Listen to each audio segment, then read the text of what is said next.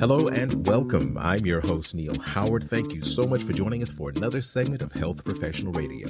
We'll be speaking with Tiffany DeWitt and Dr. Suela Sulo in this segment. They're going to talk about the hidden health condition that baby boomers should have on their radar and how a simple nutrition care program can improve older adults' nutritional status, giving some very good health benefits like psychological well-being, quality of life, cognitive function, and physical functionality. Welcome to Health Professional Radio, both Dr. Suela Sulo and Tiffany DeWitt. Thank you both for joining us this morning. Thank you, Neil, for having us. Dr. Sulo, if you tell us a bit about yourself and briefly, and then Tiffany, if you do the same. Yes. Hi, Neil. I'm Suela Sulo. I'm a health outcomes researcher with Abbott. I am currently leading the health economics, outcomes research, and policy work for Abbott's Global Nutrition Research and Development, and also served as one of the lead investigators of the study that we'll be discussing today. And Tiffany. Hi. Yes. Hi there. My name is Tiffany DeWitt, and I am a registered dietitian. And I provide clinical and scientific support for the nutrition products here at Abbott. As baby boomers continue to age, what should we be looking for? What should we be aware of when it comes to our health? The global population of older people, 60 years and older, is predicted to double over the next 3 decades. It's estimated to be over 2 billion by 2050. And with the aging process, older people are experiencing less independence, adjusting to new health concerns, or dealing with social isolations. All of this can strongly impact physical and psychological well-being. But when we think about the aging process, a lot of times we think about common chronic conditions such as diabetes and heart disease. But a very common condition, which occurs in up to 1 in 3 older adults, is malnutrition. Malnutrition occurs when the body doesn't get the right nutrients that it needs, whether it's vitamins, minerals, and it can take many forms. It can present itself as undernutrition in the underweight individuals or overnutrition in the overweight and obese patients. And malnutrition alone can have a very negative impact on someone's physical function, quality of life. It can impact their survival as well. But then when you combine it with those other chronic conditions such as diabetes and heart disease, then we're talking about people having an increased mortality rate, being more likely to be hospitalized, be readmitted, and incur additional healthcare costs. So when we talk about older people who want to stay independent, aging well means not only taking care of their physical and psychological well-being, but also thinking of nutrition as fundamental for aging and aging well. Is malnutrition the main factor here? And if so, why is it that older people are at greater risk for malnutrition? Yes, so as we age and as we might experience, our bodies and our nutrition requirements change.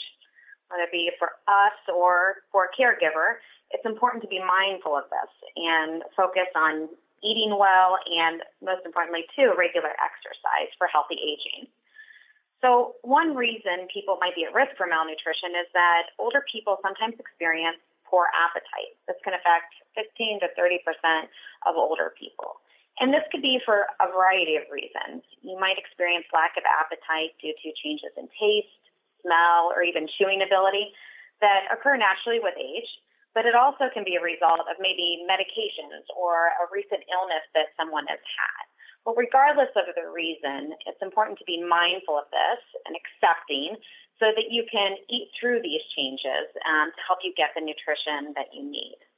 A few other reasons that older people may not get the nutrients that they need is maybe a lack of energy or a lack of motivation to shop for and prepare nutritious foods.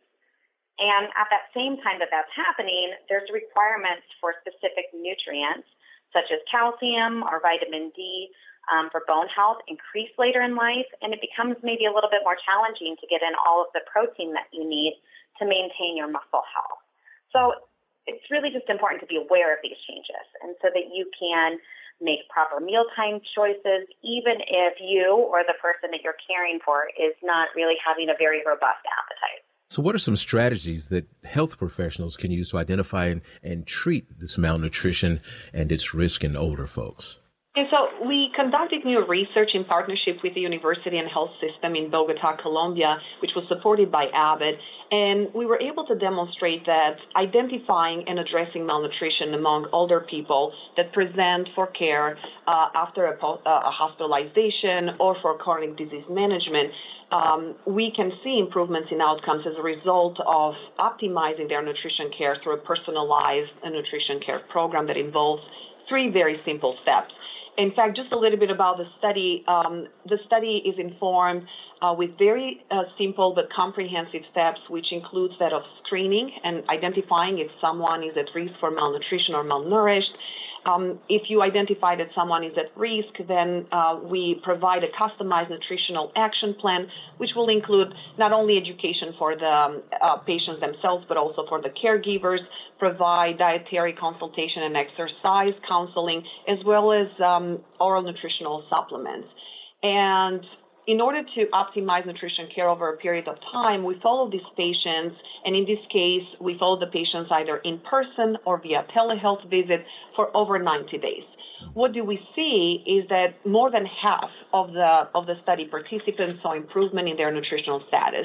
Significant number of patients saw improvement or maintenance of good body mass index, body weight, muscle health. And these improvements then in turn led to improvements in physical functionality, psychological well-being, cognitive function, and all of these improvements combined ensure that patients were less likely to be seen in the hospital, less likely to be seen in the emergency room, or have multiple outpatient clinic visits.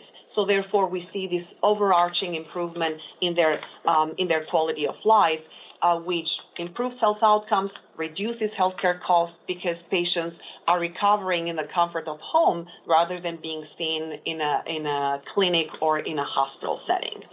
So when we look at this study, it's quite novel. It's not only a first of its kind study for Latin America. We have done similar studies and programs in the United States and have been found similar findings, similar results in terms of improved outcomes for people in the hospital, in home health, in outpatient clinic. But what's unique about this particular one is that we can demonstrate now for the first time that a comprehensive nutrition care program is very effective when it's implemented both in person as well as virtually via telehealth visits, which is quite important nowadays given the current hybrid nature of life as a result of COVID-19. We talked about some strategies that health professionals can use, but you mentioned being taken care of at home. What are some steps that caregivers, in conjunction with older adults working together, what are some steps they can take to reduce malnutrition? So as a dietitian, I'm going to say that prioritizing good nutrition can go a really long way for older adults and even caregivers. And so it's improving those dietary choices every day, and it doesn't necessarily have to be difficult. Right. So first, how do we reduce malnutrition? Right. So it's number one is being aware of some of the symptoms. As Suela mentioned, sometimes malnutrition is common, but it's not always top of mind. So your adults or even caregivers, sometimes your nutritional status can fluctuate. It can change based on those different circumstances, such as maybe having a recent illness or even a hospitalization. And so watch out for things like decreased energy and even unintentional weight loss, as that can be a sign that something's wrong with your nutrition status. And if you're seeing those types of symptoms, consult an expert as soon as possible. And so ask whether it be your primary care physician, ask to see a registered dietitian who can really help assess your status a little bit more and provide a personalized nutrition care program. And also, as Suela mentioned, we know that when people are in a comprehensive program and really getting personalized nutrition care, it can help them support or even recover the way that they need to recover. So in the meantime, though, it's important to do a few simple steps, right? So every day you can eat plenty of nutrient-rich foods. So even if you're experiencing or the older adult that you're caring for is experiencing a lower appetite, you can select foods that are high in nutrients like fruits, vegetables, whole grains, dairy, lean proteins, nuts, and seeds. And I will kind of emphasize as well to prioritize protein. So So starting at the age of 40, we can lose up to 8% of our muscle mass. And this rate can even double starting at age 70. And so it's important, as I mentioned at the beginning, too, to focus on exercise and to make sure you're incorporating those protein-rich foods that can help you maintain your muscle mass. One other thing is considering nutritional drinks.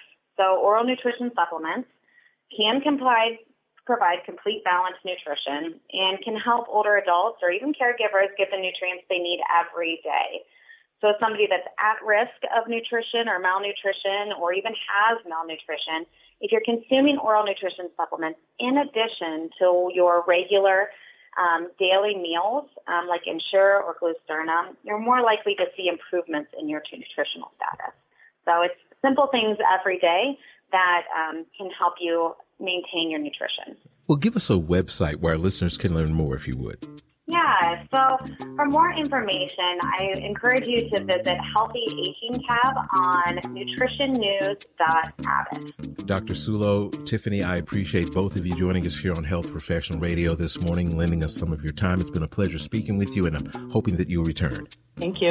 You've been listening to Health Professional Radio. I'm your host, Neil Howard. Audio copies of this program are available at hpr.fm and healthprofessionalradio.com.au. You can also subscribe to the podcast on iTunes, listen and download at Anchor, Spotify, and be sure and subscribe to our YouTube channel at youtube.com/Health Professional Radio.